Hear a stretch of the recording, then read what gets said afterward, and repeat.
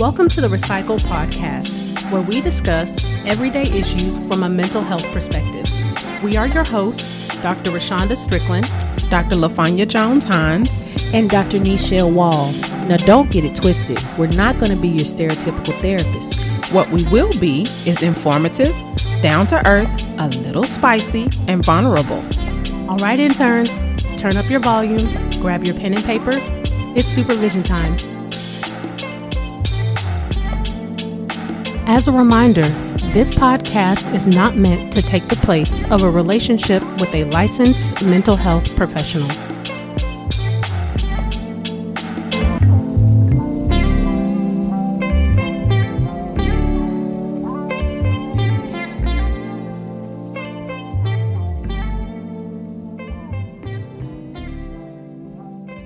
Welcome back to Session 52, Movie Mental Breakdown, Poetic Justice, 1993.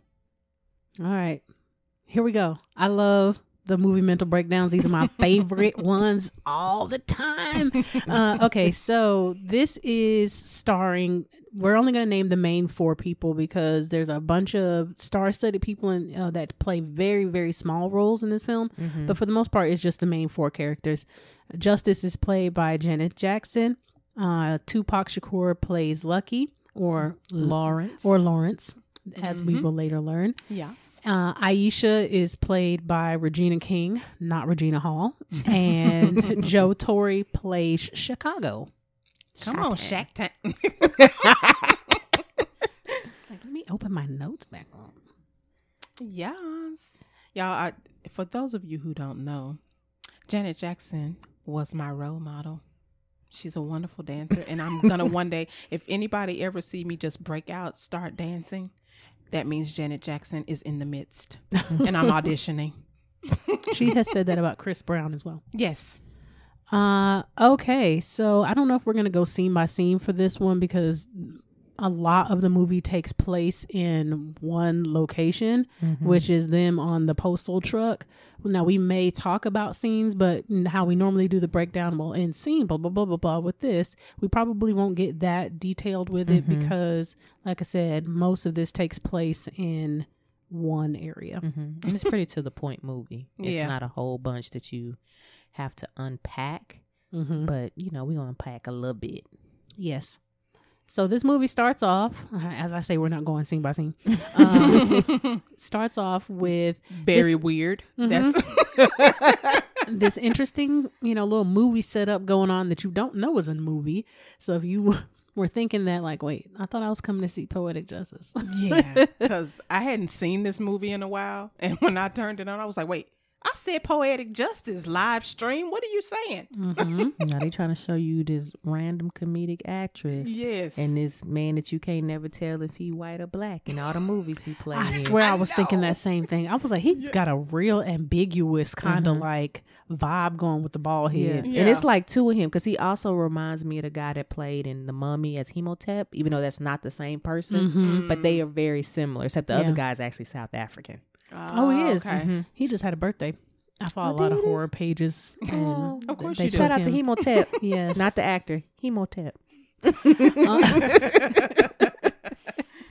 So you see this interesting movie and then it cuts over to Justice and her boo Markel. And they, getting fresh and fast in the back of the, the 88. Yes, played by Q-Tip, who I used to have a crush on because he was just so cute. He has a good little vibe. Yeah, he does have a little. It's a vibrant thing. That was a video, man. I used to love that song. Me too. But they getting hot and heavy in the back. He ain't taking no for an answer. Yeah, that little arm of hers should have got a workout that night. Okay, but he was being respectful in a way. It wasn't like you could tell it's playful. It wasn't on no creep vibes. No, it wasn't like in Sparkle. Oh yes. But he was being a little pushy, but he did respect her up at the end when she threw out that, curveball and she was like, so why you love me? You know how we, if we're going to be stereotypical, you know how we do. Yes. I was just thinking, I was just wondering why you love me? And he gave a typical answer. Because you fine. I know. I was like, dude, seriously? That's all I got.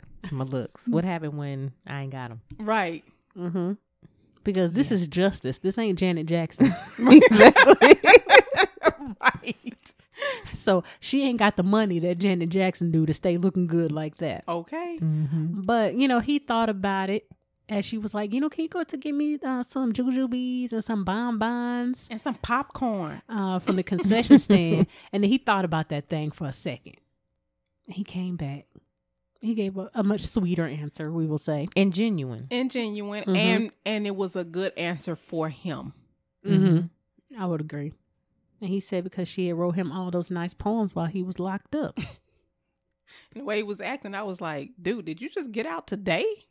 I had wondered that same thing. Well, no, because of the thugs. The thuggish, ruggish. Oh, part. yeah. That's true. Oh, yeah, but he had recently got out. It was soon. Yeah. Yeah, so maybe it had only been a couple weeks based off what is about to happen. Oh, Lord. So he heads over to the concession stand to go get her jujubes and her bonbons and her popcorn wrap. Yeah. So then we see two dudes. Mm-hmm. And when I was watching this film, I was like, I know I've seen these men before. And I could not place where I've seen it before. It's Boys in the Hood. They They did. shot They did. Ricky. Not Ricky Bobby. That's a different movie. But Mhm. Boys in the Hood, they shot him. The person that leaned out the window with the sawed off and just shot that poor man in his back. Yeah. Like I he had got hit with the extension remember. cord. I was, I came with you.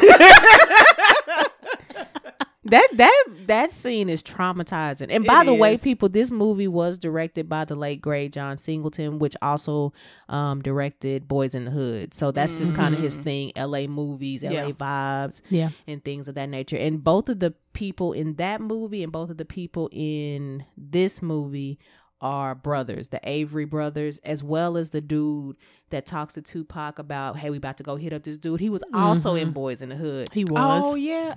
Oh, man. He was. That is true.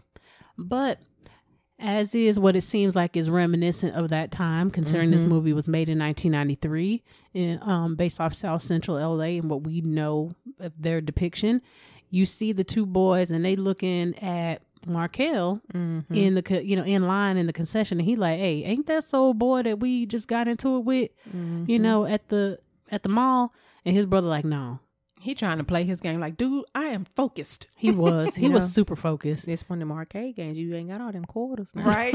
I need to win and get the high score now. You know, because they did not have cars back then. It was really, you was carrying change to put it in the machine. Yes. Right. So he like, no. But he like, no, that's really him. I feel like that's him. His brother keeps saying no, but as you can tell when they cut over to Markel and he see, you know, I'm looking at you, you looking at me, I'm looking at you, you looking at me. And you could even tell the way he ordered his food, like he knew that they saw him. He was like, can I order some popcorn? So of course, you know, he gets back to the car and just as she ready now. She wasn't ready before. She ready. But she ready now. After she got her answer. You see how you give your partner what they need and they can give you what you need? Mutually beneficial. Yes, there you go. Because she got the verbal affirmations that she needed, and so she was getting ready to give him his physical touch that he needed. There you go. Speaking them love languages. Won't he do it? Okay. So then, unfortunately, Markel is shot execution style directly in front of Justice. Now, I guess because that part confused me because I didn't understand if he saw the dudes, like why when he came back to the car, why didn't he just leave? Because that's that lifestyle. You know what I'm saying? Like it's like if we grew up in Memphis, you know, you're not going to leave every situation you run into somebody, you know, that don't mean you well. You just going to be like, okay, I'm going to risk it. Right. You know, versus us who are removed from that now, it's just like, I don't feel safe anymore. I know. I'm gonna leave. Go. That's the logical thinking. I don't even pump gas at night. You know what I'm saying? Is it bright? Because I need to know if I'm gonna risk it all and shoot somebody with the gas going. Ooh, Yeah, because then you know your little fuel light come on, and be like, you trying to push your car? Make it home, make it home. Exactly. I ain't got time. Well, I just be like, so you gonna go get me some gas? Okay. No, because I need him to come back. Well, you know, you got somebody. I ain't got nobody. But when I do, I need him to come back too. Yeah. Or I do the dangerous thing and say, I'm gonna get it in the morning. Yes. And be late. Yes. Be like, I'm gonna leave 10 minutes earlier. Yep. That's what we say. But yeah, unfortunately, he was killed directly in front of justice. And as we all know, we've talked about PTSD in various forums on different sessions throughout. That's a situation, that's a big T trauma. You know, this ain't much so. You know, this is not a little T trauma. Because you witnessed a crime a crime. Yeah. And at the same time in this scene, that stupid movie that's going on, the comedic actress, I can't ever remember her name, but she used to be on a lot of stuff. Yeah, a lot of stuff. The Wayne in Living Color. I was just so going to all say that. Living Color. And she's shooting the lookalike dude over nothing. Yeah. She didn't drink the cup, didn't have nothing in it. That was I be like, I need y'all to not do that. Y'all know I always see the random stuff in the movies. That was just random. Yeah. That whole little movie scene. Yeah. But then, so one of my gripes about this film, and we kind of talked about this when we were processing, you know, what we wanted to talk about and stuff, was that there's no like timeline in this film. So it's kind of hard to determine once after Markel is killed and then Justice is subsequently working at the hair salon. It's kind of hard to tell how much time has passed, whether it's a few weeks, a few months, or a couple of years. So we're going to assume it's not a really long period of time, but that some has passed. Yeah. I wish Janet Jackson would reply to us and tell us what was in the story, Maybe the story we need to notes. tag her. Right. I know. Because we don't know. Yeah. The only thing we know for certain is she used to be this bright, bubbly person, wore bright colors. Then she goes into this somber setting. We see her going to beauty school and all of that. And then all of a sudden, she working in a salon. But we don't know what has happened. Yeah, because it's like she has the same set of braids from coming to school and putting the dummies in the trunk, and then it's like she goes to work. Yeah. But She got the same hair the whole. Yeah. Even though you can tell they shot this not in the correct order because her braids look good. Different. Even Isha, after she got the braids done, it didn't look like freshly parted. No. Yeah. Parted. And even Jessie, like her press was look looking different. was looking fresh at the end, Yeah. but was looking like sweated out in the beginning. So Yeah. you know they always shoot this stuff out of order. But so that just kind of lets us know that we know some time has passed, but again, guys, we're not sure how much. But from here, there's a small little montage with the going to school and subsequently going to work, and then her walking up to the shop, and you hear this poem playing or being recited in the background. And all of the poems in the movie is written by the late Maya Angelou. And this is the one where it's talking about being alone, correct? Like nobody, nobody wants to be alone, or no one can. Let me read my note. No, you can't make it alone or make it out alone. And I thought that was very poignant. Just kind of given what was going on right then, because she really was alone. You know, she has really no family, as we will learn later on, but she has really no family. She only has, it sounds like, a couple of friends maybe. And it seemed like all of them were at the shop, or at least Jessie. The majority.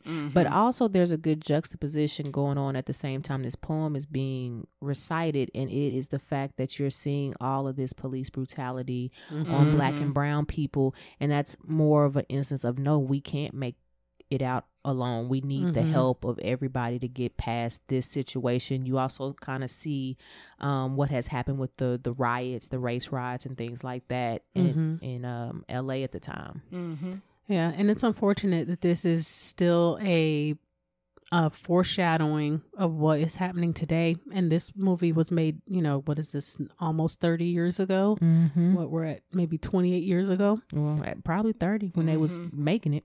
Yeah. True. Yeah. When it was filmed, because that was not digital back then. So, this was made, 30 years ago, and we are experiencing the exact same stuff. Like there's been no progression or change or flip or anything. It is, you could look at those individuals and think that those were people from today. Yeah. Yeah. And the clothes is similar to what everybody wearing again, because And the everybody braids. rocking the 90s and 80s kind of look right now. Yeah. Yeah, it was very sad to see. Yeah. But And it's sad because we haven't grown as a society. yeah, and it makes me think about Tupac's song "Changes," Mm-hmm. and one of his lines in there is, "I see no changes. Mm-hmm. All I see is racist faces," and it's like that's exactly what's happening. A lot of his music is still relevant now. Oh, for sure, absolutely. Because he Tupac. And speaking of Tupac, he also celebrated. Well, he would have celebrated his 50th birthday On the 16th. Yeah, so rest in peace to Tupac, And happy birthday. Yeah, happy heavenly birthday. And he's still fine in my spirit. He is. Still fine. My eyelashes just be Boy. blinking. Yeah, that was Yes. a good looking man. Jesus. We digress.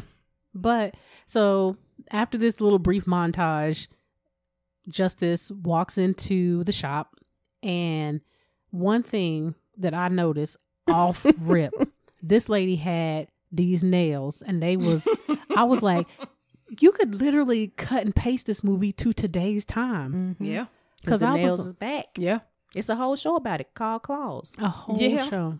And I was like, her nails was long, and I was like, man, maybe I should pause and screenshot this because I might want to get my nails done like this because they was a little fly. They were. They were a little long for my taste, but I was like, I could get that. I just could gotta- rock that. You just got to make sure you get a good nail tech because, everybody ain't equal. Mm-hmm. Yeah. Everybody ain't able. I wish I could go into it, but I won't. I won't put that lady out there like that. So the other thing that I really liked about this was the customer service that was being kind of shown and displayed in this scene. Yeah. With making an appointment for the lady, them actually doing a shampoo and a condition before full service. doing the braids, and you ain't got to come already ready. I'm sorry. If I was in that industry, I get that it takes away some of the time, but I need to make sure your head clean properly Right. Before I touch your hair. because people nasty. Right. And I need to get thorough. Or some people have scalp diseases and things like that they can't help, and they may not know how to do it because, how many black people really go into the dermatologist like that? True. Yeah. So I appreciated seeing that too, with my mom being in the same industry. That's the only person I see still do a full service. Child, is my mom. if I go to a hairstylist and they tell me that I was supposed to wash my own hair, And blow dry.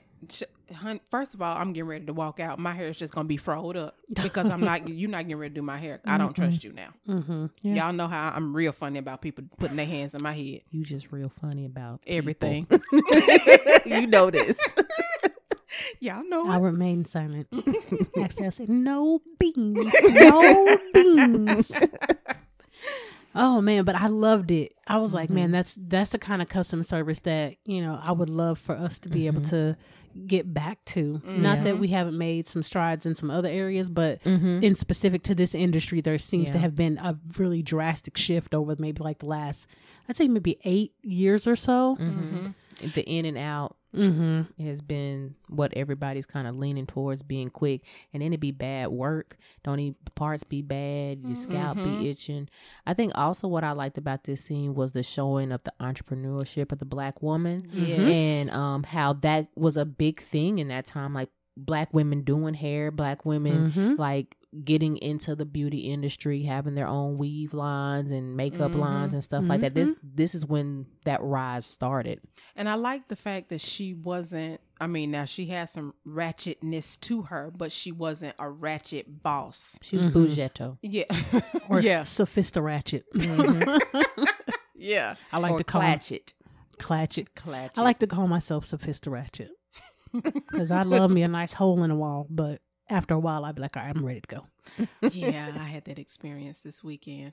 I had to hold on to my invisible pearls. It'd be like that sometimes. What I also loved was the back and forth of the banter between Justice and Jesse. Yeah. You know, that it saw a really healthy dynamic between a boss and their employee, and like that you can have an environment that is very comfortable and excuse me guys, it doesn't have to be this hierarchy or like, you know, I'm the boss and you gonna do what I say. You know, it doesn't have to be that way. It can be like everybody understands their roles, but we can still make it to where we can joke and have it's a fun. family that we can relate because we're human. Like we can be human here. And I really did appreciate the humanness that was present in that shop.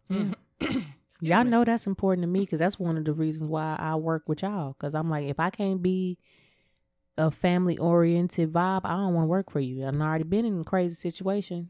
Go back and listen to it's just a job. Yeah, because I don't have time. I don't want to come to work and be stressed out. Yeah, absolutely. I agree. It's still one of our highest listened to. It is the highest. So go back and listen to that one where we talk about workplace PTSD. The other thing that I did appreciate, now I had so many conflicted feelings about how people dealt with Justice's grief throughout this film. Excuse me, I don't know what is going on with my throat. Her throat box is Y'all got to remember, we've been talking all day. Yes, because yes, we literally just all of us got out of session, so my throat is on like that.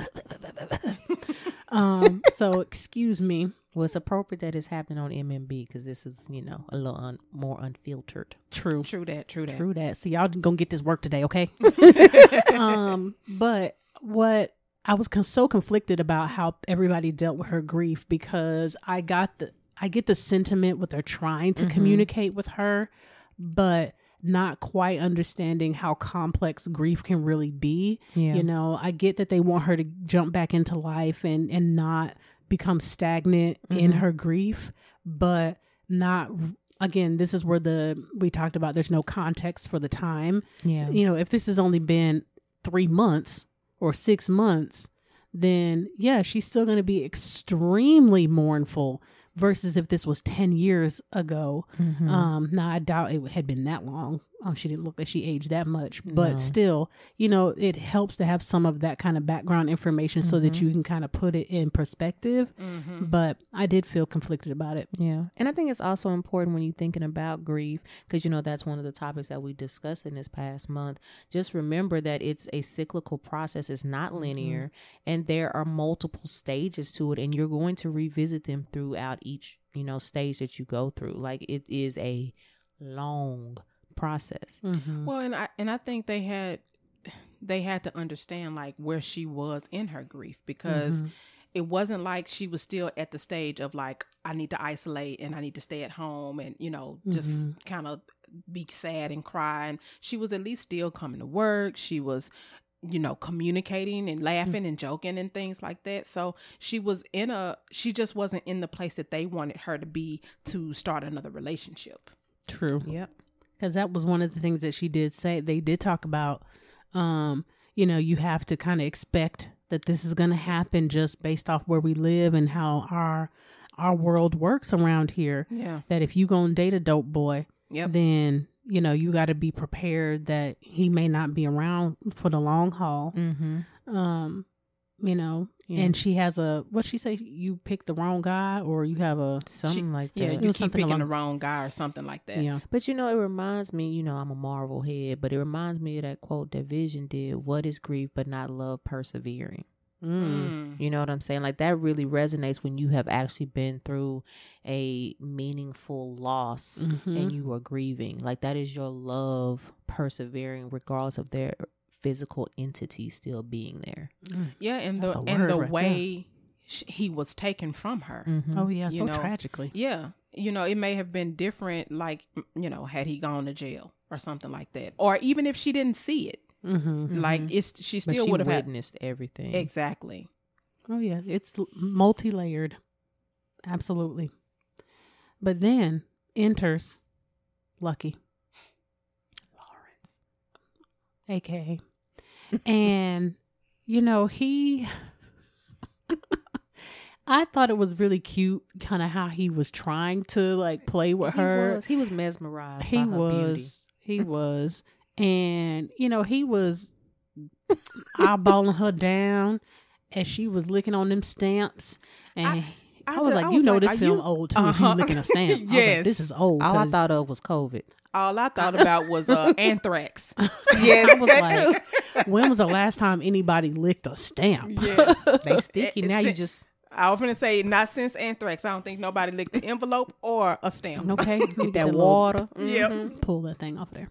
But baby, he was eyeballing her down with that stamp. And she was paying him 0 Fs. Yes. She was just like, I need to get this mail out like Jesse told me. That's all she was thinking about. Mm-hmm. She was in employee mode. And then, I know. And then the way they slowed it down, it made it feel like he was sexualizing her. Because I was like, come on, Lucky. Don't you start that. I know. In my notes, I was like, question mark, toxic masculinity. Since we had just talked about toxic masculinity and femininity, I was like, question mark? I don't know if it is. I feel like if it was me living that situation, I don't feel like I would have thought it was. Yeah. I feel like it was more the edit. Okay. I feel like it was more the edit. They slowed it down and it was like her tongue type of. Yeah. I was like, I feel like it was more the edit because he was just really like, oh my God, I need to shoot my shot. Like he didn't come across like ugh, when he like started creepy. talking to her. Gotcha. Yeah. But she was not with the BS At all. No. She ain't want nothing to do with him, like at all.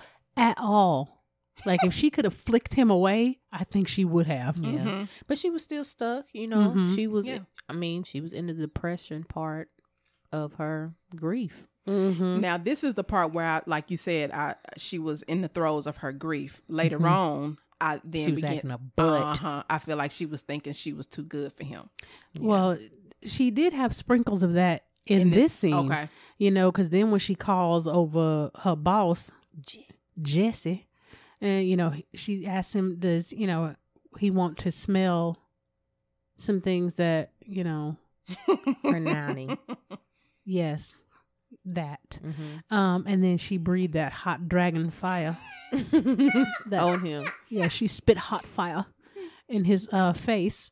And then he proceeded to call them crazy bees. But it goes back to what we discussed before. You know, I feel like sometimes we as women got to go that extra step to protect ourselves from being in a situation where a man does not receive rejection well. So, you know, they was playing into, you know, being lesbians. You know what I'm saying? So because there's only one way that Jessie would have been able to smell like her nanny, you know? Yes. So he then calls him crazy as he's walking out. But I was like, you know, they did kind of play him though. Hard. They did. And like embarrassed a soybean him. burger. I mean, could you imagine in reality how embarrassing that would be? Very. Like you just got rejected. Not only did you get rejected, you got rejected in like a very demeaning kind of way. And in front of the entire shop. Yes. And you got to come see these people every day.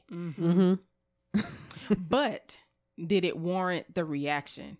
And although we can't be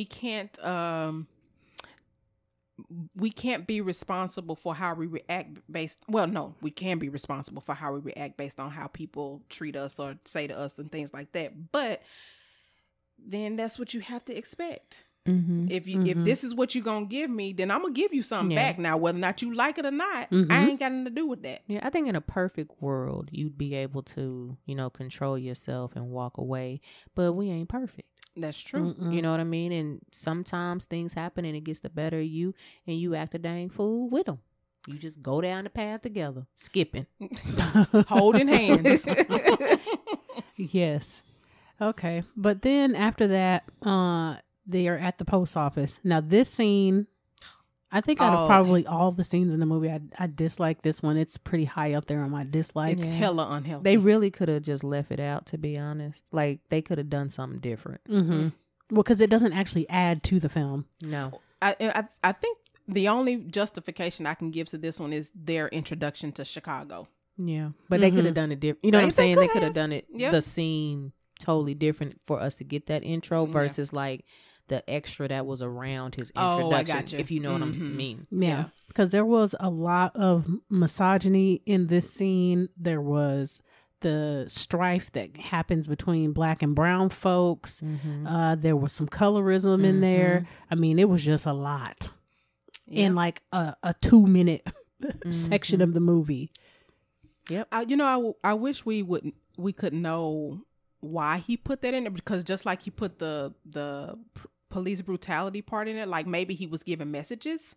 I think he about some of the definitely things. was, Yeah. because race riots were huge. Exactly. then. And it wasn't just white and black. It was black and brown, black and whatever other color they used to represent people. But it was a lot of race riots going on across Cali. It was. You know, I just think that this scene was evident, and it's still reminiscent of today, that a lot of work needs to happen within communities. You know, not just at society at large, but within the black community, within the brown community, and then the cross section between the two, just in how they were speaking to each other. Because it wasn't like light, funny banter. No, they was getting Yeah, into some stuff. because you think about Bad Boys, where the Mike Lowry and Marcus, when him and the other two Latin cops, this one's specifically I think from Bad Boys and Bad Boys 2, they have that same kind of black and brown thing, but it's much more in jest, and they're joking with each other. But this didn't feel like that. No, he was mad. Yeah. Because he was, because they asked, well, not they, the Hispanic dude, he asked about what's a yamp. He thought he said yam, not a young tramp. Right. And so they going on and talking to him crazy when he just trying to get clarity. Because obviously English is his second language. And they not speaking English. They speaking AAVE. So that's a whole other language. Yeah. And he is trying to get clarity on that instead of them just saying, hey, this is what it is with no extra sting on it. They make him feel stupid. So he go in talking about, well, take your collard greens, your yams, your this, your that, your this. And so it becomes a whole situation. Yeah. Man, that's sad. So then we cut back to, I think Justice is at home. No. Lucky is at his baby mama house. Yeah, that's when we see the dude roll up and they say we about to go get somebody else because old boy got killed. I said, well, was it Ricky? You know what I mean? Are we combining the stories? Right. But yeah, I liked the Tone Loc, because I don't know what his name was in the film, but like I don't know what it is either. I like Tone Loc and the way that Lucky were kind of dealing with each other. At first, like I couldn't remember this part of the movie, and when I saw it, I was like, "Oh, what's going on here?" Because at first you would have just thought that they were just kind of homeboys or whatever. Because I was the same. I was like, "Wait, who is Tone Loc in this movie?" And then when they went James. upstairs, His name is James. Okay. When they went upstairs, I was like, oh yeah, He the other baby daddy. That's right. So I thought that was very interesting that you could have two men that have children with the same woman, and how it's not strife and all this animosity between the two of them. The bantering between the two of them was better than the bantering. Well, it wasn't even bantering. Whatever Chicago Lucky and the other guy in the mailroom was. Yeah. And I thought it was nice to see the fathers getting along. Oh yeah. Yeah, I really did appreciate that. Out of all the calamity that's about to happen in this scene, at least the fathers were on good terms with one another. Yeah. And that Tone Loc took care of Lucky's daughter in his absence. Even though they watched even out. though he was like, well, sometimes she called me daddy anyway. Who called you daddy? Just messing with that poor boy. I know. He was like, well, she know who her. Well, let's go. Well, get your upstairs then. I wonder if that was ad-libbed or if this was part of the script. Yeah. I wouldn't be surprised because that do seem like something Tupac would say, like the way it was structured. Mm-hmm. It felt very ad-libby, but genuine. yes, yeah. Because I'm like, that was some good acting then. Yeah. And if it was ad-libbed, I think, Tone rolled with it really well. Yeah. But then they go upstairs. And we soon learn that their baby mama has a substance abuse problem. She's on that stuff. That cocaine. Mm-hmm. And she's been smoking, it seems like, in front of the children, because they find a pipe of sorts somewhere on the coffee table. Mm-hmm. It was in a bowl of peppermints or something like that. Mm-hmm. She was trying to find it but couldn't find it. Yeah. But what I didn't like about this scene is they are going in on her. Yeah, in front of the kids. Mm-hmm. Yeah. And, we had all kind of talked about this when we were kind of discussing the film. Like, y'all chose this woman to be the mother of y'all. Like, y'all chose to have relations with her. Mm-hmm. Now, whether that ended up with a child, you just gotta, if you going out here without protection. That control there was on point. She pulled herself back from the edge. I did. So if you're out here, living your life that way, then as an adult, you kind of have to expect that potential is there. So you chose to enter into this situation with this woman. Literally. Mm-hmm. And then you proceed to talk bad about her, and she's the one that's raising your child. And your children are old enough to understand. They may not know what all of those words mean, but they know you're talking about their mama. Yeah. Mm-hmm. Yes. And it was not uncommon. Them babies just sat right there, listened to all that while they was watching them cartoons. Mm-hmm. Mm-hmm. But then when they find this pipe, Lucky goes into her bedroom, and then we see she getting serviced by a gentleman, a of sorts. non-sanctioned maintenance man. Mm-hmm. And then they all start fighting because they getting on to her and she coming back at them. And then this guy jumps in. So then the two dads start jumping on him. And I was like, you guys are behaving in the way that y'all just described about her.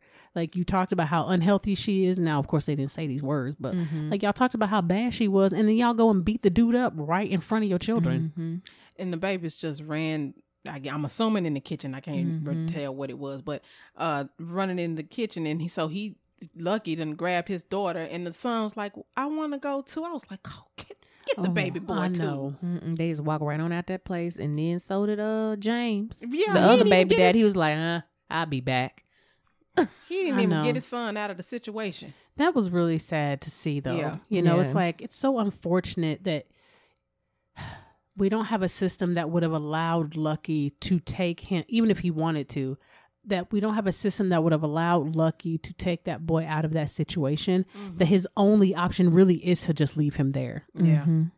Because his father is right there. Yeah. Well, his daddy out there slanging. So that was the best place for him to be inside the home, unfortunately. Yeah. Yeah, that's true. Because both of them dealing with drugs in some kind of way. Yeah. And it's just like, it made me sad because if you were to like kind of project on into the future, it makes you think like, what would happen to this little boy?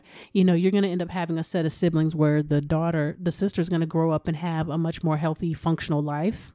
And then he's going to be stuck in this situation if he doesn't end up in the system. Yeah, because he doesn't have a good example of either parent. No. Now that mama, she, like I was talking about, the other time we was discussing it, that mama was not from LA. That mama was from Baltimore. Yeah. Because that deer, like, I said, that is such Baltimore. It's like, I have a friend that's from Baltimore, and man, it is like thick. When she say mother, I'd be like, what? It's like, I want to know, like, what's the combinations? Like, what dialects came together in that region to create those hard O's like that? Yeah, it was very interesting. But I did feel sorry for the little boy, like I said, projecting into the future that he likely is going to become just like his father, or worse off. Unless he is able to get hooked up with a different type of mentor. Like if you had something like a like a Mr. Carter kind of thing from like Lean He on Me. played sports or something like that. You know what I'm and saying? His Like, coach took him under his right. wing. Yeah. Unless you had somebody that was really going to put their energy and effort into you, he was likely going to become just another statistic. Yeah. And that was really heartbreaking to see. Mm-hmm. So then we cut back to the shop for a small little piece. And again, this is about being conflicted about how everybody's dealing with Justice's grief. I understand where her boss is coming from, and she's trying to be helpful, but she could just do better. We do discover that they're getting ready for a hair show, the entire shop in Oakland. And so Jesse kind of asked her, was her styles ready? Was she, and she's like, yeah, I got it together. I just got to do some tightening up on the two models and that kind of. And gave her the worst advice ever, talking about men being a tool that you have to pick from a toolbox every now and again. Well, she stay giving some bad advice about men. Yes. That's why she ain't got one. She's the Samantha. Yeah. That's her. Is this also the scene where they Yep. Haywood, yeah. And Dexter. Yeah. No, Yeah. Haywood get the phone call? But we don't ever actually learn what the news is. No. Because she asks him, did you find out? And he seems really kind of withdrawn, sullen, or distraught about whatever information he learned on the phone. But now this is not aging well based off this film. However, we are left to assume that this individual may contracted be something. But given that this is the very early 90s, HIV and AIDS was a much more scary thing at that time. Someone that's coming up in 2021 is likely not going to be as fearful of that because of the antivirals that exist now, and the ability to live a very healthy lifestyle for a long period of time. But likely when this was filmed, maybe 1991, some portion of 92, maybe, that was, scary, extremely scary. And the likelihood of you surviving was much, much lower than it is today. So we're only left to kind of assume that that's what happened because they portray him in a very stereotypical homosexual kind of way. Yeah.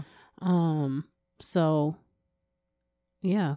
I don't know what. Yeah, I wish they would have fleshed that out a little bit more. I wish they would have just told us. So if we interpreted that incorrectly, yeah. Poetic Justice cast, let us know. Please let us know. Help the algorithms. Please let us know. And the exposure. But again, because there's a moment of grief with him in that right then too. Right. And in but he's in the shock portion of grief. Yeah. So I think that while it could be a little bit more nuanced, I do appreciate that they show different aspects of what grief can look like. So then we get a small little scene of Lucky bringing Keisha, his daughter, to his mom's house. And what must I say, I love Jennifer Lewis. Oh, yes. And I love that kickback that she was giving to Lucky, too. Because he tried to cuss in her house, and after she had just cussed him, and she was like, don't cuss in my house, boy. And smoke. Because he thought because he was paying bills, he could smoke and cuss. You grown, you live here. You grown and you live with your mama. But I'm saying that's why you paying. Exactly. You gonna help me. Okay. Yes. I was ninja. But she was playing no games with him because he was like, so Keisha gonna stay with us permanently. And she was like, but you gonna raise her. She told me, how's my grandbaby? She's so genuine. I think, wasn't she part of our, remember that one session? Yeah, she was our auntie. That's what we chose her as auntie. Because she too much. As mama. Because I was like, I feel like she was part of our little our list. Her and Loretta was on the same. Oh yeah. That's true. But I did appreciate for her that she was not going to take on the responsibility that her son created. Yeah. She's That's like, good. I'm just gonna be granny. That's it. Which she should. Yeah. That's her role. She should be able to enjoy being the granny. Yeah, that's boundary setting. Yes. 101, guys. and I get to spoil them and send them back and let them cry with you. And no guilt. She felt no guilt. Good. You're going to raise your child because that's the decision you made. You decided to bring her here. She's your responsibility. So I liked that she did not feel obligated or pressured to overinvest in, his decisions. Yeah, the result of those things. Yeah. I also like that this scene showed that Lucky is struggling with being a man. He is showing, he still has a lot of kid in him. The fact that he walked off when his mama was talking to him and then when sat down and played video games shows where his state of mind is when it comes to problem solving. And that he showed the respect to her when she was like, don't you cuss in my house and don't you smoke that cigarette. He didn't want to die. Right. Because he was getting ready to say, he was like, stuff. Yeah. Like, look at that. So then we get to the next scene and Justice is preparing herself to leave to go for the hair show. And as I was looking at her carry these bags out, I was like, hold on, hold the phone. She got a Louis bag in 1993. I thought the same thing. I was like, wait, is that a Louis or a shoey? Because It was Louis. it was a Louis bag. And this is before, this ain't no shade to our peoples, but this is before we really knew about Louis bags. Yeah. So that was like, in my head, I was thinking, I said, is that Janet's actual bag? Or like they just didn't have another bag on set. That was Janet's so they actual used bag. Janet's bag, but didn't nobody know it was a Louis, so she was able to get away with it. But people today was like, wait, hold on. Yeah, that was I know what Janet. them LVs If they are. if they couldn't refill the white lady glass in the fake movie, that was Janet bag. Okay. Right. And that's a duffel bag. Like them joints is not cheap. Okay. And especially then. All of her bags looked like they was expensive because They the way did. the purse was shaped, it looked like a Dooney and Burke. I couldn't Okay. tell. I couldn't tell either. But that's my mama bag. She liked them bags. But Okay. I thought it was a Dooney as well. But I was like, I said, I okay. can't see I couldn't Y'all just- see the the letters, so I couldn't tell. But it did kind of have that Dooney feel to it. She But said then she I was racking in that money from that hair. But then her grandmother had just passed 2 years ago, so she could have had, from Oh, Granny had some good Yeah. stuff because it was 'Cause a she big had- house too. yeah, Now, that's the what I was house, gonna say. yeah. I feel like Granny had her monies together, but I don't know if Granny just left her money be buying bags. Hey, True. she I could feel have like splurged. she earned them bags. She could have splurged. We talking about Justice, not Janet. True, true. But then I was like, then you hopped in the Honda and your car didn't start. It was the battery, y'all. It You didn't could tell do it wasn't nothing. turning over. It was right. I was like, hold on, wait a minute. That's like when Future said you're gonna cry in the Honda. No, he didn't say Honda. He said Maybach. in the Phantom. some It was car that something we like ain't that. fist to get no time soon.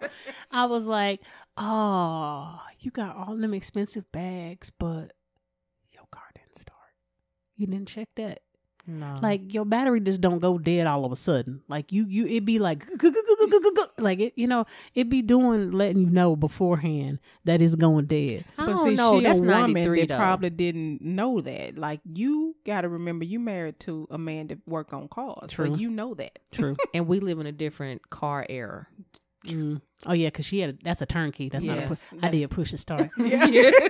That was a turn. That's one Yeah. of them. So she probably you- had to roll down windows too. Exactly. Oh gosh. She might have had a A power. power The OG power windows. where it'd be like, For sure. But of course, as the plot must go, she called Aisha because Aisha and so Lucky Chicago and Aisha is going with them on a run. Now, when they originally said this, they tried to set it up like it was going to be a drug run. But what they really doing is taking some mail up to Oakland. because that's how I used Yes. to get. There wasn't no FedEx back then. Yes. So, of course, now she got to call a homegirl, which I'm like, man, this lets you know how different the world is because there won't no cell phone. So it No. won't like you could just call. So that means Aisha had to be At home. at home when you called. Yeah. Right. And of course she was. Mm-hmm. Where else was she gonna be? Let's think about who we talking about. Isha is crazy. True. But she cracked me up. Justice cracked me when she got on the phone. Talking about, what up, Cal? I was like, man, times changed. Because now you would not expect, like, now I would expect you to answer the phone. But back then, it's just like, it was a hit and miss. miss. It was a gamble. You just be like, oh, well, hopefully they call me back if you have an answer machine. Hopefully she hadn't left already. She had a pager. Because there wasn't no call ID either. Isha had a pager though. Oh, She she sure did. Okay. So she could have had a pager then. But she come to pick them up and they in the mail truck. And Justice was like, oh, no. This is when the bougie came out. And then she happens to notice that the person driving is none other than the man that came into the shop. What she said a couple of days ago. And then he noticed her and say, oh, man. And of course, she was all kind of names. It's that bit from the shop, from the salon that I was telling you about. And then, of course, they giving each other the stank eye, the stank face as soon as they see each other. But here go her friend trying to hook her up. No, girl, sit up here. Sit up here with him. And she's like, ugh. But you know something we missed was that even at that point, Chicago was a hater. You don't know her. You don't know her. I was like, he was a hater. We should have known. Don't this need was no hateration, holleration. The beginning of the haterade. Because he gonna be hating a whole lot in this movie. Yes. But they get into the mail truck and then they on their way on the road. And I agree. This is when she was really being a bit much. Like, because there was really no real reason for her to be acting stank towards him. Not at this level. No, because if you're not interested, that don't mean that you have to be rude. You can still have a conversation. Y'all get ready to drive. Now we know. Thank you, Dr. Strickland. 5 hours in this truck. So it was no need in you being, y'all was just going to drive the whole way quiet? Well, she was.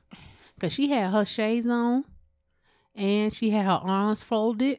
You know, all the body language was saying, don't talk to me. Just sitting over there pouting, being a big old child. And it really is like, for what? Right. Because it ain't nobody fault your car didn't start. And it's definitely not his. Right. But then he called her out. You know, he initiated it, trying to have like some conversation with her. And Small talk. Yeah, and she was like, shut down. Boom, boom. She was Serena Williams in that thing. Pop, pop, pop. So I like the sound effects. Hey, we got to do what we can. Okay. So she was not having it. So then he was like, he flipped it on her then. So then the thing I was wondering, okay, so once he flipped it on her, did he go too far? I think they both went too far. Okay. Again, here's his reaction to her what she's doing. Yes. Like, could it be better? Yes, but both of them could be better. We always desire for people to have a response and not a reaction, but they were reactionary. Okay, they was going in on each other. Yes, they were, because then they get to cussing each other out. F you, no F you, no F you. I'm gonna get so and so to F you up, and he like, all right. And then he tells her, well, she tells him to pull the truck over. And then she jump out and they throw her, get her bags and throw her bags out. And he drive off. Now, my whole time, I'm like, you don't hear your homegirl. Like, y'all ain't that far away. I would have been instant. What y'all in here talking about? Right. Because what you're not going to do is that. Right. Because first of all, I already know y'all don't know each other. So if y'all raising y'all's voices like that, I'm like, oh, wait a minute. What is going on? Whatever I'm doing in that moment is stopping. Right. Like, hold on. Wait. Why are you talking to my friend like that? Exactly. Like, you all right, girl? Like, what? You good? What's going on up here? Actually, as a matter of fact, let me sit up here real quick. As a matter of fact, no, Chicago, you sit up there with your boy. That. So then I didn't understand, like, how. I was like, they're like 3 feet away from them. Like, how do they not hear what's going on? Like, the road noise can't be that loud. They ain't the best of friends to the two leads. Let's just be honest. True. So true. So then she like, no, you can't leave her out there like that. So I was like, Regina, you ain't got enough oomph in that. You can't leave her for me. Because I'd be like, turn this around right now and go get my friend. First of all, it wouldn't have gotten to that point, but had it, Mm-hmm. it would have been a lot more bleepty bleeps going on. So I in do this discussion. I do respect the fact that she at least tried to get him to go back. Mm-hmm. Now, it wasn't as successful as we would have liked it to be immediately. True. But she did try to have her girl back. Like, Mm-hmm. you know, we just talked about, you know, people not protecting black women and things like that. And for her to at least make that step to do that, that was what I could appreciate. Yeah. So then they do cut to her walking, and she got all them bags, and she is stepping. I mean, she is walking, boy. But And tripping. tripping. And it was a real trip, y'all. They kept that in, but it was a real trip. She almost took a tumble. Yeah. Like that would was an ankle breaker right there. Yeah.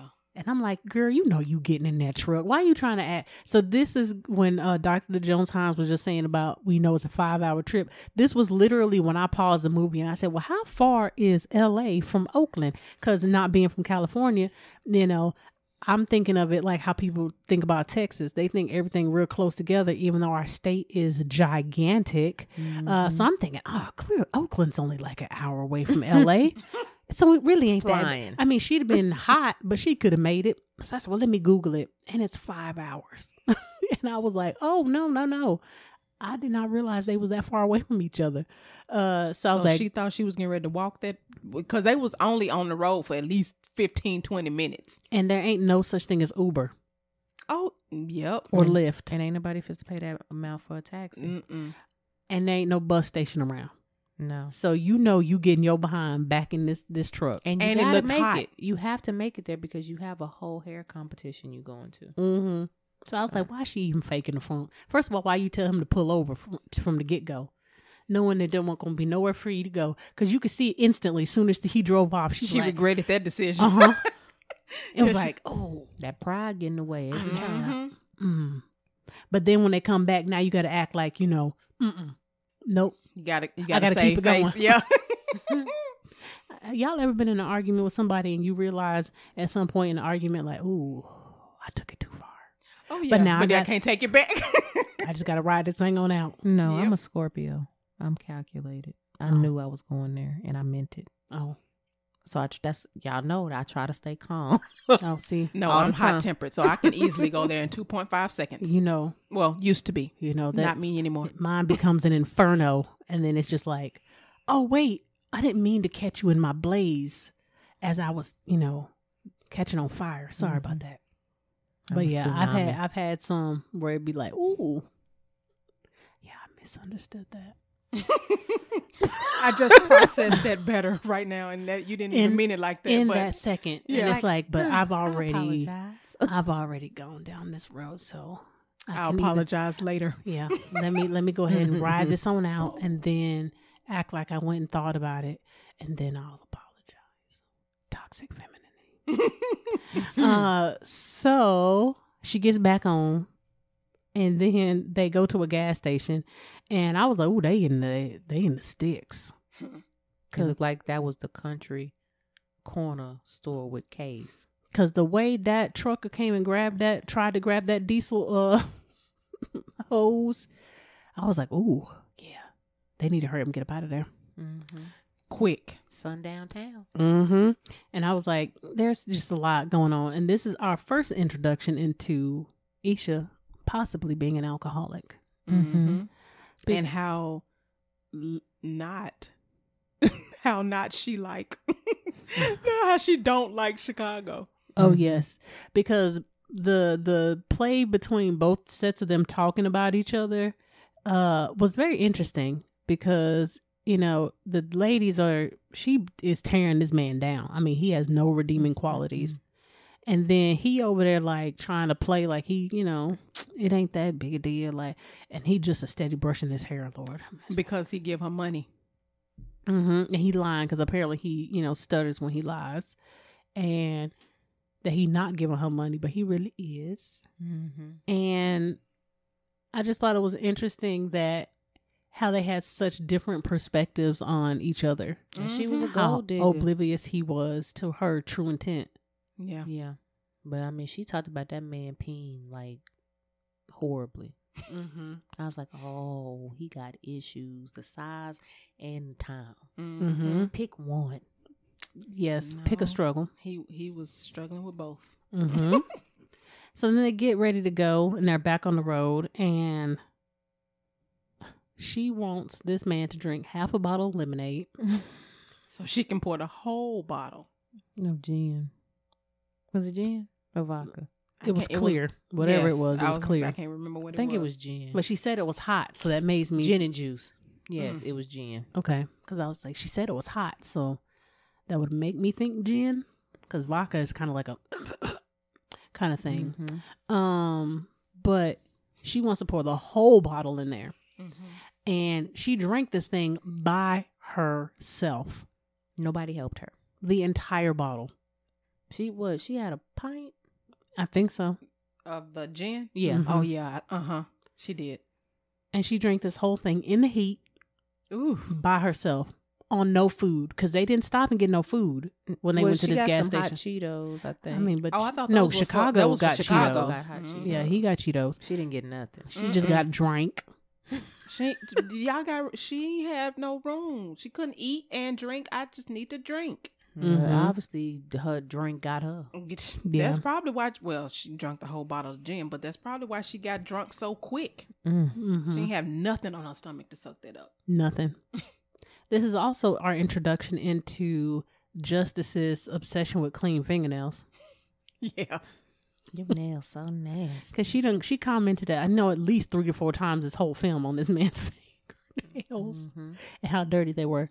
But they were. Yes. But this was when she started softening up a slight bit towards him. Yeah, I can agree with that. Because that look when she got back on that truck when they was playing with the water guns, Mhm. he was like, I still think she cute though. Mm-hmm. Yeah. They was doing that. And then they drive and they smell the barbecue. And they crash this family's reunion. Whole Johnson family. I'm trying to figure out how they was able to get in. They didn't have no T-shirt. And y'all pulled up in a mail truck. Yes. Nobody thought that was weird. Cousin Pete didn't see the mail truck though. Oh, because they just kind of walked in like they was like, we walking and we going to eat. And then just lied. You know, Cousin Lucky, Little Lucky. And he was like, oh yeah, Little Lucky. I said, you ain't asked no question. The fact that you even stopped them and asked him who he was, I should have already let you know your gut was telling you something about this don't feel right. I don't feel like you belong here. But we gonna roll with it. You black, we black. But that's what I was just going to say. Well, I can't even remember which session it was, but we were talking about how black people are very relationship oriented. You know, we'll just let anybody come eat. Come on, baby.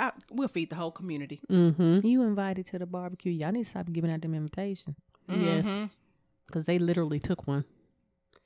And then, so we had the aunties at the table who was going in on Chicago and Isha. Yeah. One of them was the great Maya Angelou. And I said, boy, they got her number. They tried to pretend like they was married. And you know good and well this girl ain't married. First of all, you couldn't even tell how long you had been married. You talking about 6 months. And you don't have your ring on? At 6 months. At 6 months. Because my ring was too big and I didn't want to give it up. Now that's different when you done got to my stage. You Right. know what I'm saying? I've been married, in a few months it would be 11 years. I'll go sometimes 2-3 weeks without wearing my ring. Or you might even have a silicone. Yeah. Or I have my silicone joint on. And I done stopped wearing my one with the diamond on it. I just got me a plain old white gold. Like when I say plain Jane, this thing ain't got nothing on it. You know, so I'm like, you ain't giving off married vibes At all. So, and they feel it. They know it. You know, they like this little tenderoni trying to play us. She giving off McThotty vibes. I was just going to say, they old school. They know what true. I love it. But she did. Yes, I agree with you. So then you also, in this kind of portion of the film, you see Lucky and Justice really starting to communicate and get to know each other a little bit more. She's letting him in a smidge. She's still playing a little hard to get, but but then she shuts stuff down real quick, and I was like, man, you really are like doing this thing where you are just rude to him for like it's like a tug of war. Because she was like, you getting too personal. And it's like, well, how was he gonna know that? He thought we was answering questions, asking questions, joking, and that y'all taking jabs at each other. He don't know your love got gunned down at the movie theater. He don't know that. And then you talked about his fingernails again. What do you know? You can't even keep your effing nails clean, right? And I'm like, what is she, ma'am? What does that have to do with anything? That ain't got nothing to do with the tea in China. That just happened right here. None of that. Deflection. Real bad. So then here comes Miss Isha, and she's over here flirting with somebody at the family reunion. That would be her cousin, technically. And Justice, she honed in like, ding, ding, ding, ding, ding, ding, ding. Bad. Okay, laser eyes.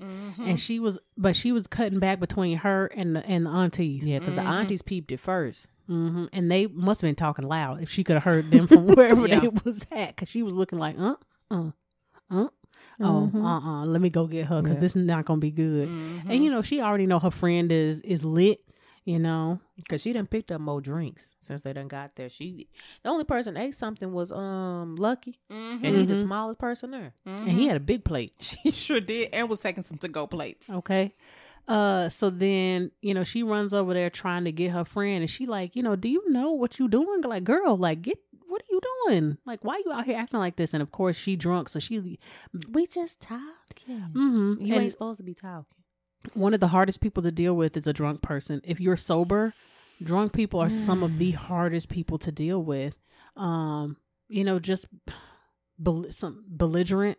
Because it's almost like when they pass out and you try to pick them up to take them to a bed or something like that. It's like that when they are not even passed out. It's heavy. You feel heavy, like it's a struggle. You're trying to talk logically. Like I tell my clients, you cannot talk logically with someone who is intoxicated. No. I had one dude like that. He learned when he woke up in that vomit. I made sure you was on the side. Let me turn your head, because you ain't gonna drown on my watch, right? But I ain't picking it up either. You're too big. Y'all know I like big men. I can't do it. I'm 5'2". He's 6'5". What? Nothing. Where I'm gonna pull you to? Nowhere. You gonna bust your head on something. I'm gonna end up breaking your foot trying to pull you. Okay. Peter kicked you. Yeah. But then, of course, Chicago sees this commotion that's going on, that, Justice is trying to pull her away from this man. Them lights turning on. And then, of course, they do the like, zoom. And he zoomed in. And he was like, oh, yeah, no, I got to go.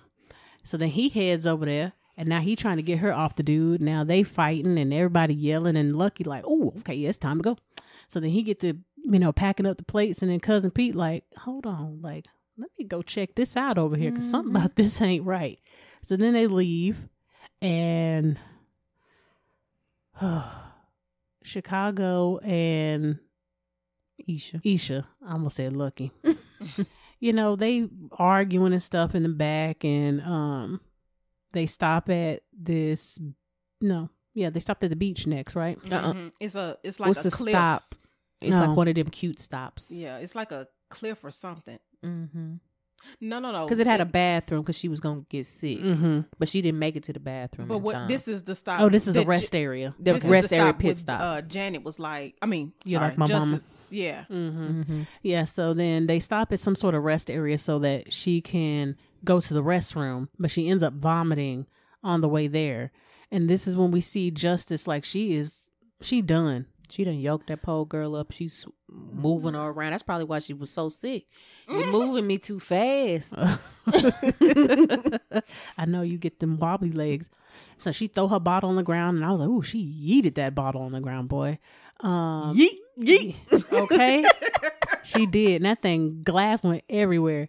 So, then we learn a little bit more about Justice's background, where she says, you just like my mama. So then we assume, based off that statement, that her mother was an alcoholic. And then, of course, now she's all apologetic. And I'm so sorry, you my best friend and all that stuff. But she's still drunk. So then they have another scene where it's the guys at the table and they're talking about kind of what they're listening to the cousin's mixtape. Khalil. And this is Lucky's cousin's mixtape, and Justice is vibing to it. And then, of course, hating but Chicago. Here he go. Oh, man, that ain't nothing. Da, da, da, da. So then Lucky's like, look, how you going to hate on somebody? How you going to hate from outside the club? You know what I'm saying? But like, you going to hate on this man and he's really trying to do something with himself. It may not be what you like or what you would want to do, but at least he's attempting to do something better with his life. Because he wasn't creative like Chicago. Because he could dress, he could put clothes together. You ain't know? That takes precedent over being able to make music and beats and rhymes. As you continue to brush your hair with a fresh fade. Right. Really brushing your skin. Yeah. But you know what? It's funny. He got this name Chicago, but he ain't living up to it. How your name this big, but you so small? Yeah. In multiple ways. See, we needed to be there. They wouldn't have been able to handle it. But then they, of course, then they start doing the girls start doing their little cheer thing, and Shake then to the east, shake to the west. It really doesn't matter who shakes their best. Hey, hey. So then they get back into the vehicle and they drive and they stop at a beach. And then you get like, it's a weird scene, but you get like everybody's internal thoughts for just a moment. It's the blurb scene without the blurbs. So you see that, Justice is thinking about, well, she was thinking about Lucky. She was reflecting on losing weight. Also talking about weight. Yeah. Because he had said she basically had thunder thighs when she But obviously he like it. Okay. Right. And of course, because she it's Janet. Thick. Her legs was not thunder. Well, they was thunder for then. For that time. Because, people were real skinny in that part of the 90s. I felt like it was the jeans that was making it. But y'all may be right. I was just thinking. But I do think the jeans enhanced. Yeah. But I think that was thick Janet, but not overweight Janet. Because, she's always fluctuated. With her weight. Yeah. But she looked good to me and all of them. Miss Jackson, if you listen to this. Yes. All the time. We're only 6 degrees of separation. So the other 5 degrees, please get this to her. But yeah, so she was reflecting on maybe I need to lose some weight. Then Lucky over there like, yeah, I want that. I'm going to try to get at that. I like her. I was like, sir, you weren't successful in getting her number at the salon. He persisted. I know. I'm like weighing you down. Yes. But, he also, there's a bit of foreshadowing because this is like the 4th time that he's brought up his cousin Khalil. And he's like, man, I wonder what Khalil doing. So we obviously something going to pop off with Khalil later. Yeah. So then they get back into the vehicle and they're proceeding to, do they thug thizzle on down the road. And I was like, they are off the beaten path here. And this was also that I was like, oh yeah, this is a 5-hour drive because they found this carnival and, I think it was kind of more like just a frustration scene for me because I was like, what is the point of this right here? It was for Lucky and Justice to be able to get more time together. But this is when she really starts liking him here. And then you can tell also that the irritation with Chicago has started to build across the board, not necessarily just between him and Isha. Yeah. Because can't nobody stand him now because he just acting a fool. Yeah. So then they get back in the truck and they are, driving again. And in this scene here, I would be so peed off if my friend was literal few feet away from me. 8 foot. And her dude is going at it behind And I just and Well, I'm then up, that's really not strong going words. at it. I know. okay, yeah. They It were was having a little. in. They was having That's a little. about it. Yeah. They was having a moment. There you yeah. He was having a moment. He was having a moment. I would still be upset. Oh yeah. Yeah. Cause like, why are you doing this right now? And you think it's garbage. So why are you? I know what she said in that scene, but why are you even subjecting yourself to that? Right, because you already said you were getting ready to break up with him when you get back. And you're disgusted with this dude. Yeah, because even when he was kissing on her, her face was like disgusted. I mean, the severe hard eye roll was ridiculous. Yes. And I'm like, why would you even put yourself in that position?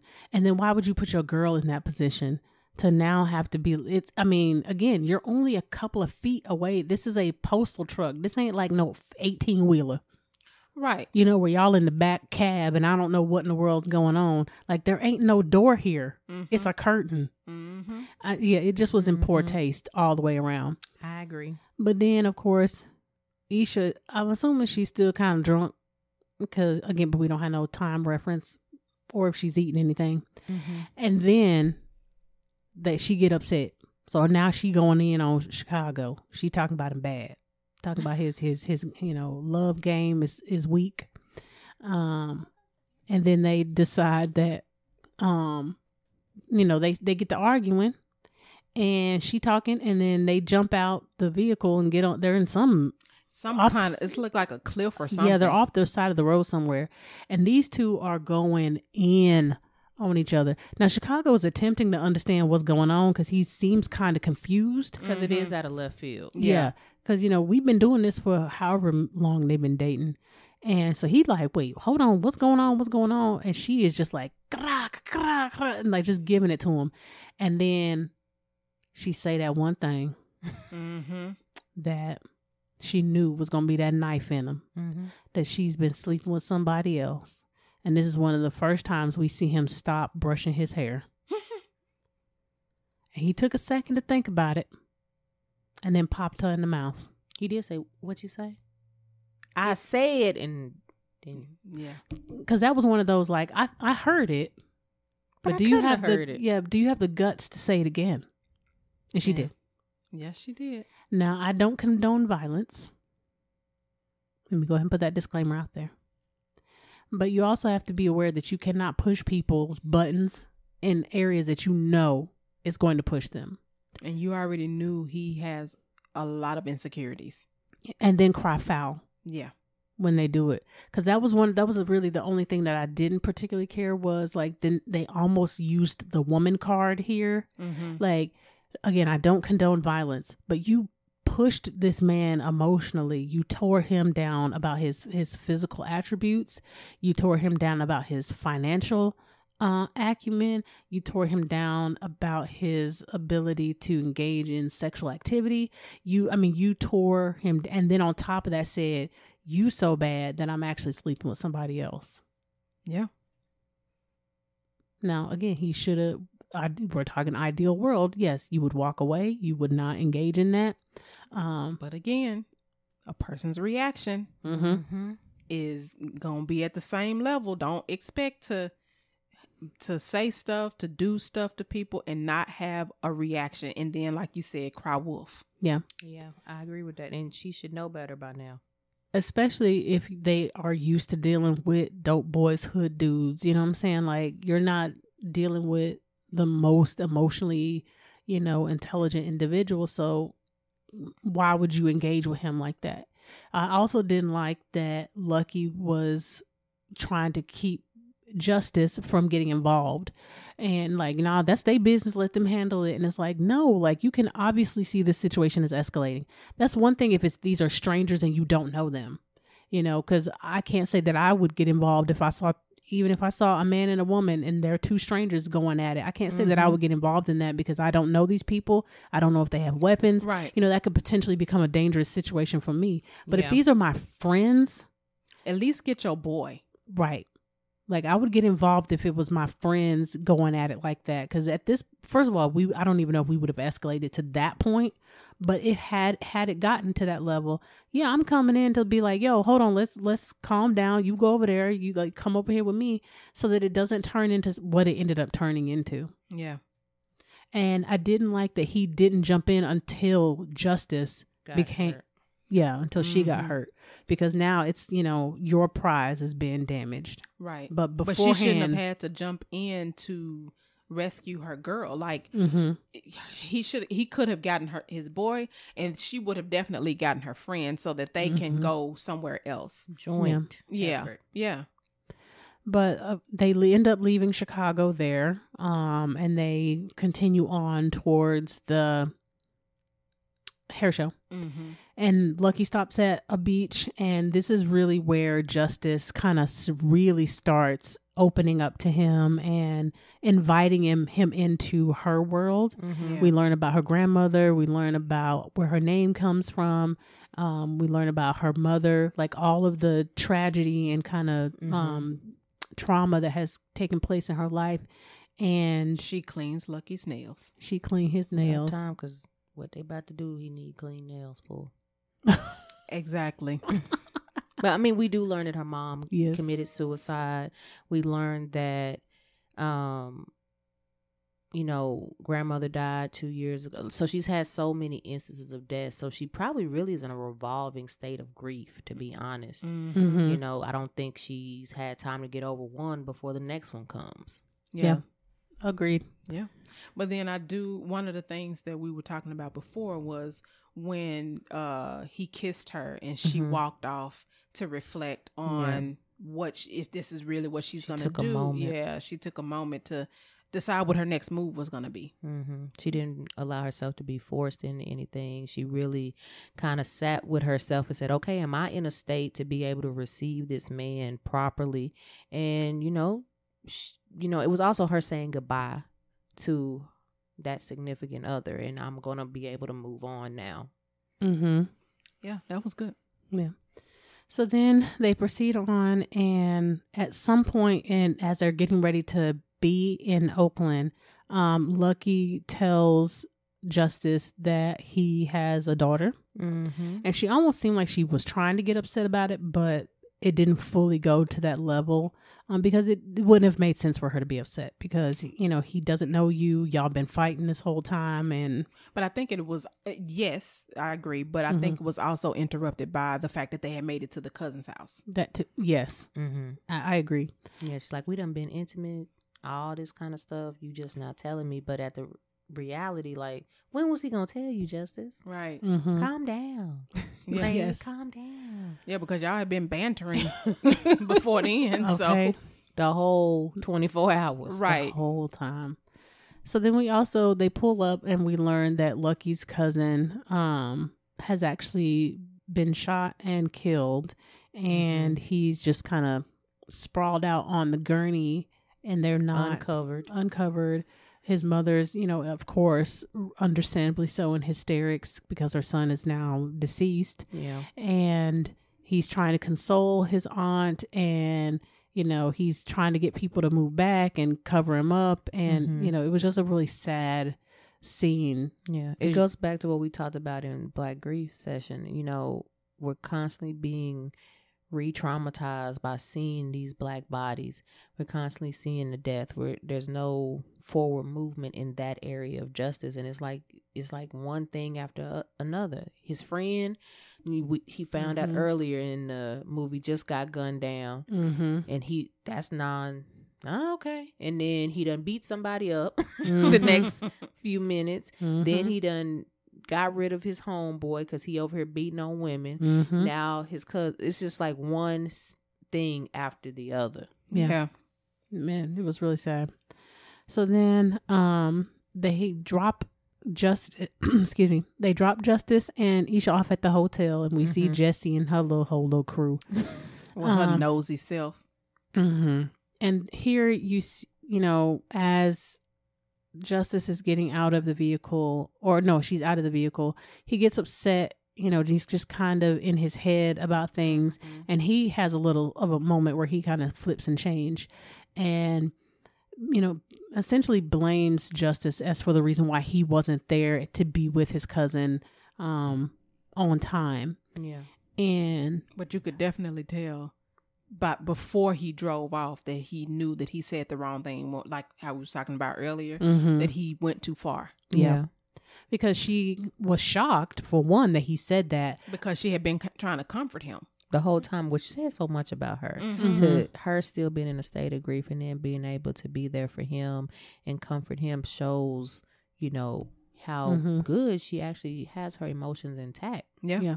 Because she actually gave him space. She didn't say it's going to be okay. She wasn't talking to him. Like, she was just really giving him a chance to just sit there and be in whatever emotion he was in at the time. And giving him that physical touch that may have been comforting. Yeah. I think what was, weird about his statement that it's her fault, when the reality, okay, no, it wasn't her fault. It was technically your fault most of the time because you the one was doing all the stopping because you drove. But also if you would have been there, you would have probably got gunned down too, or you would have had, survivor's guilt like Dr. Strickland was talking about earlier. It's just, murder is just not an easy pill to swallow ever. It's not. And then we see a little bit of back and forth here where, Justice and Isha are at the hotel getting some bad advice all over again from Jessie and her crew. And I was like, yeah, I hope they don't listen to that. But I don't really think there's much else to say there other than they were just getting bad advice about men. Well, other than Jessie got a little attitude when Justice put that boundary up. You don't really know what you're talking about. You don't know your cooch from your something. Hole in the wall. Oh, hole in the wall. And it's like, but ma'am, do you? Right. Because you talking about something, I just dress and rest. What does that, ma'am? Get out. It mean you superficial and you hiding behind material things because you don't want to get hurt again. Ooh, burn. Bitterness. That's another burn.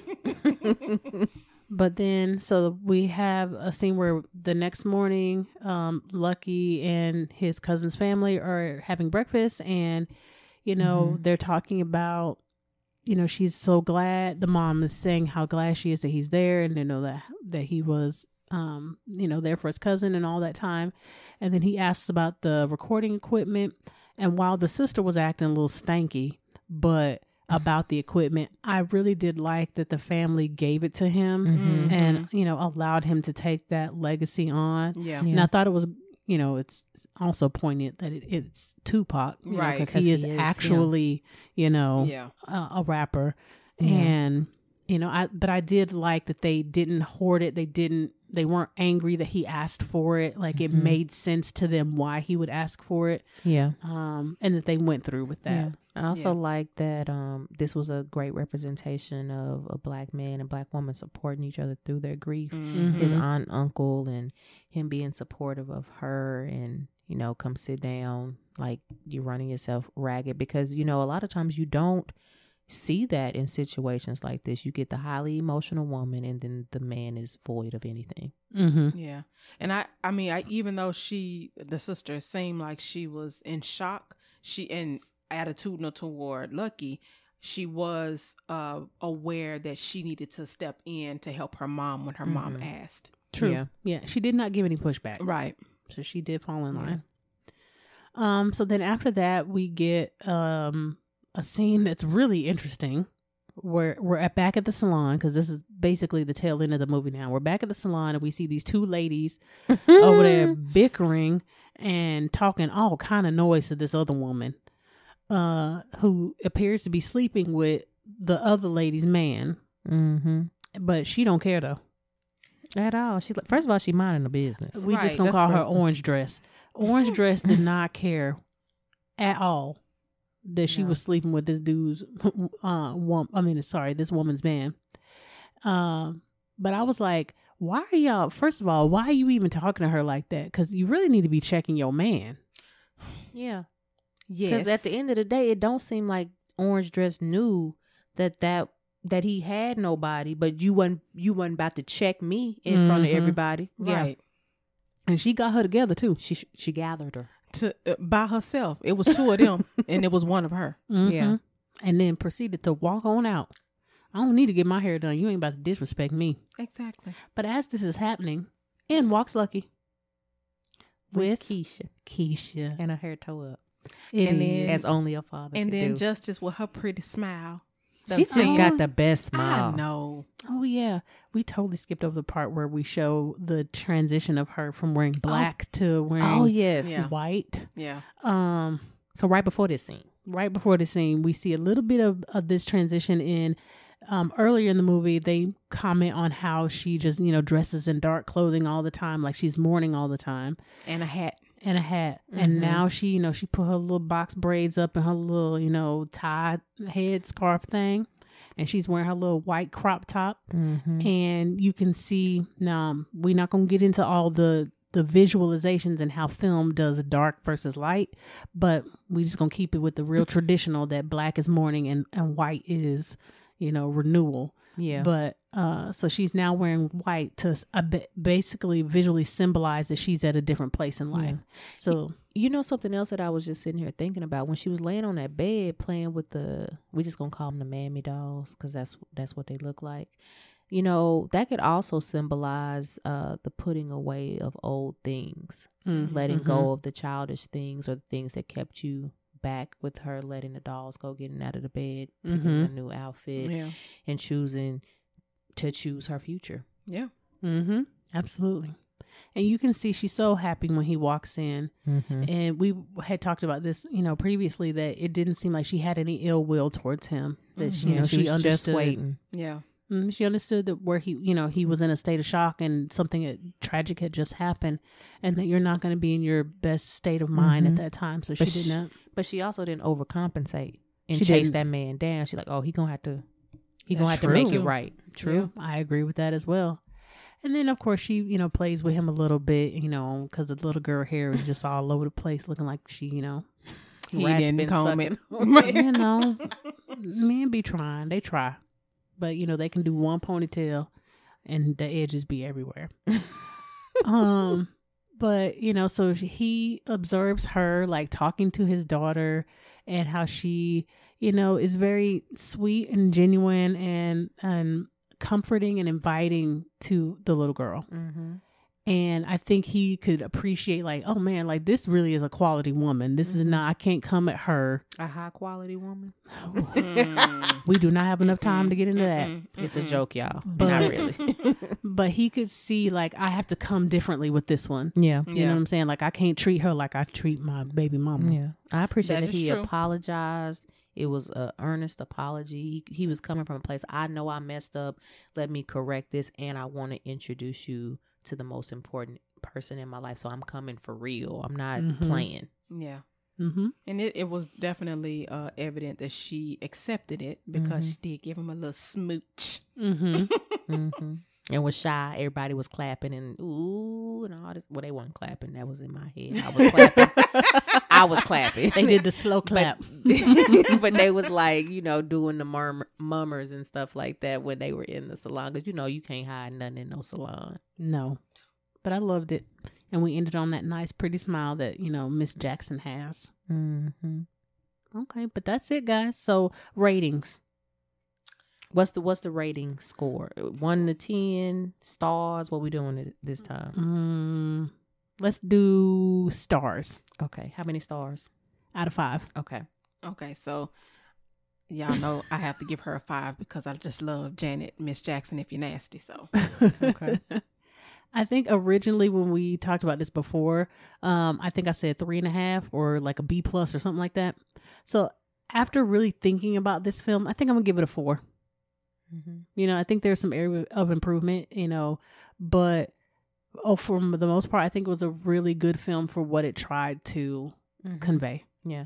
I definitely would give it a 4 because there's only a few movies that have a 5 in my heart. But I give it a 4 because I appreciate the director going the route that he went about, grief, about overcoming things, about finding your purpose, about the Black struggle. I can see so many like good things in this movie, and it was very like on point for the time. Like it was a true depiction of what was going on. Yes, which is very surprising because it was in the 90s, and I'm like, that's good that y'all had good movies then. He lived it, So that was, he wanted to be authentic, and he casted really well. I said to Maverick Brothers with they fine selves. They was the thugs in all of them. But yeah, I love this film, and then it always just leaves you feeling good, and it close out with the little Janet song. Yeah, and it didn't give you that false sense of relationships, like they didn't get married at the end, that like he apologized, and now maybe they gonna pick back up and see where it's gonna go. I agree. So just to close this on out, guys, next week we are doing that session live. It will be on Facebook and Instagram live at 6 p.m. Central Standard Time, 7 p.m. Eastern Standard Time. Yes. So we hope you will come join us. We are so excited to meet all of our interns, new and old. Yes, please be in there commenting, asking us stuff, because this will be a broad session. So we don't have anything in particular that we want to talk about. We really want to connect with you guys, see what your interests are, ask you who you be with. It's going to be a celebrate. So we want this to be a very open, fun experience. So please come join us. Again, Facebook and IG Live, 6 p.m. Central, 7 p.m. Eastern, next Wednesday, June 30th, 2021. Yes, we still will be posting to YouTube and all that kind of stuff, but we have to edit things down so it won't be as instantaneous as it normally is. And mamas and daddies, our mamas and daddies, do not be texting us while we live. Don't text us while we live. No, it's not gonna be there at midnight like it normally is. It's at 6. Okay. Oh yeah. Yeah. Because I know how y'all be like, I didn't see because it's not there yet. That is true. That is true. Okay, so come check us out. See y'all next week.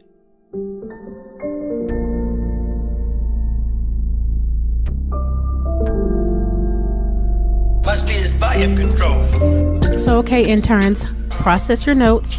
Be sure to catch us next session and find us on all major platforms at The Recycled Podcast. If you're a new intern, be sure to like, comment, subscribe, and share. Thanks for listening. And remember, we are shifting and reshaping our psyche through healing conversations and connections, one discussion at a time.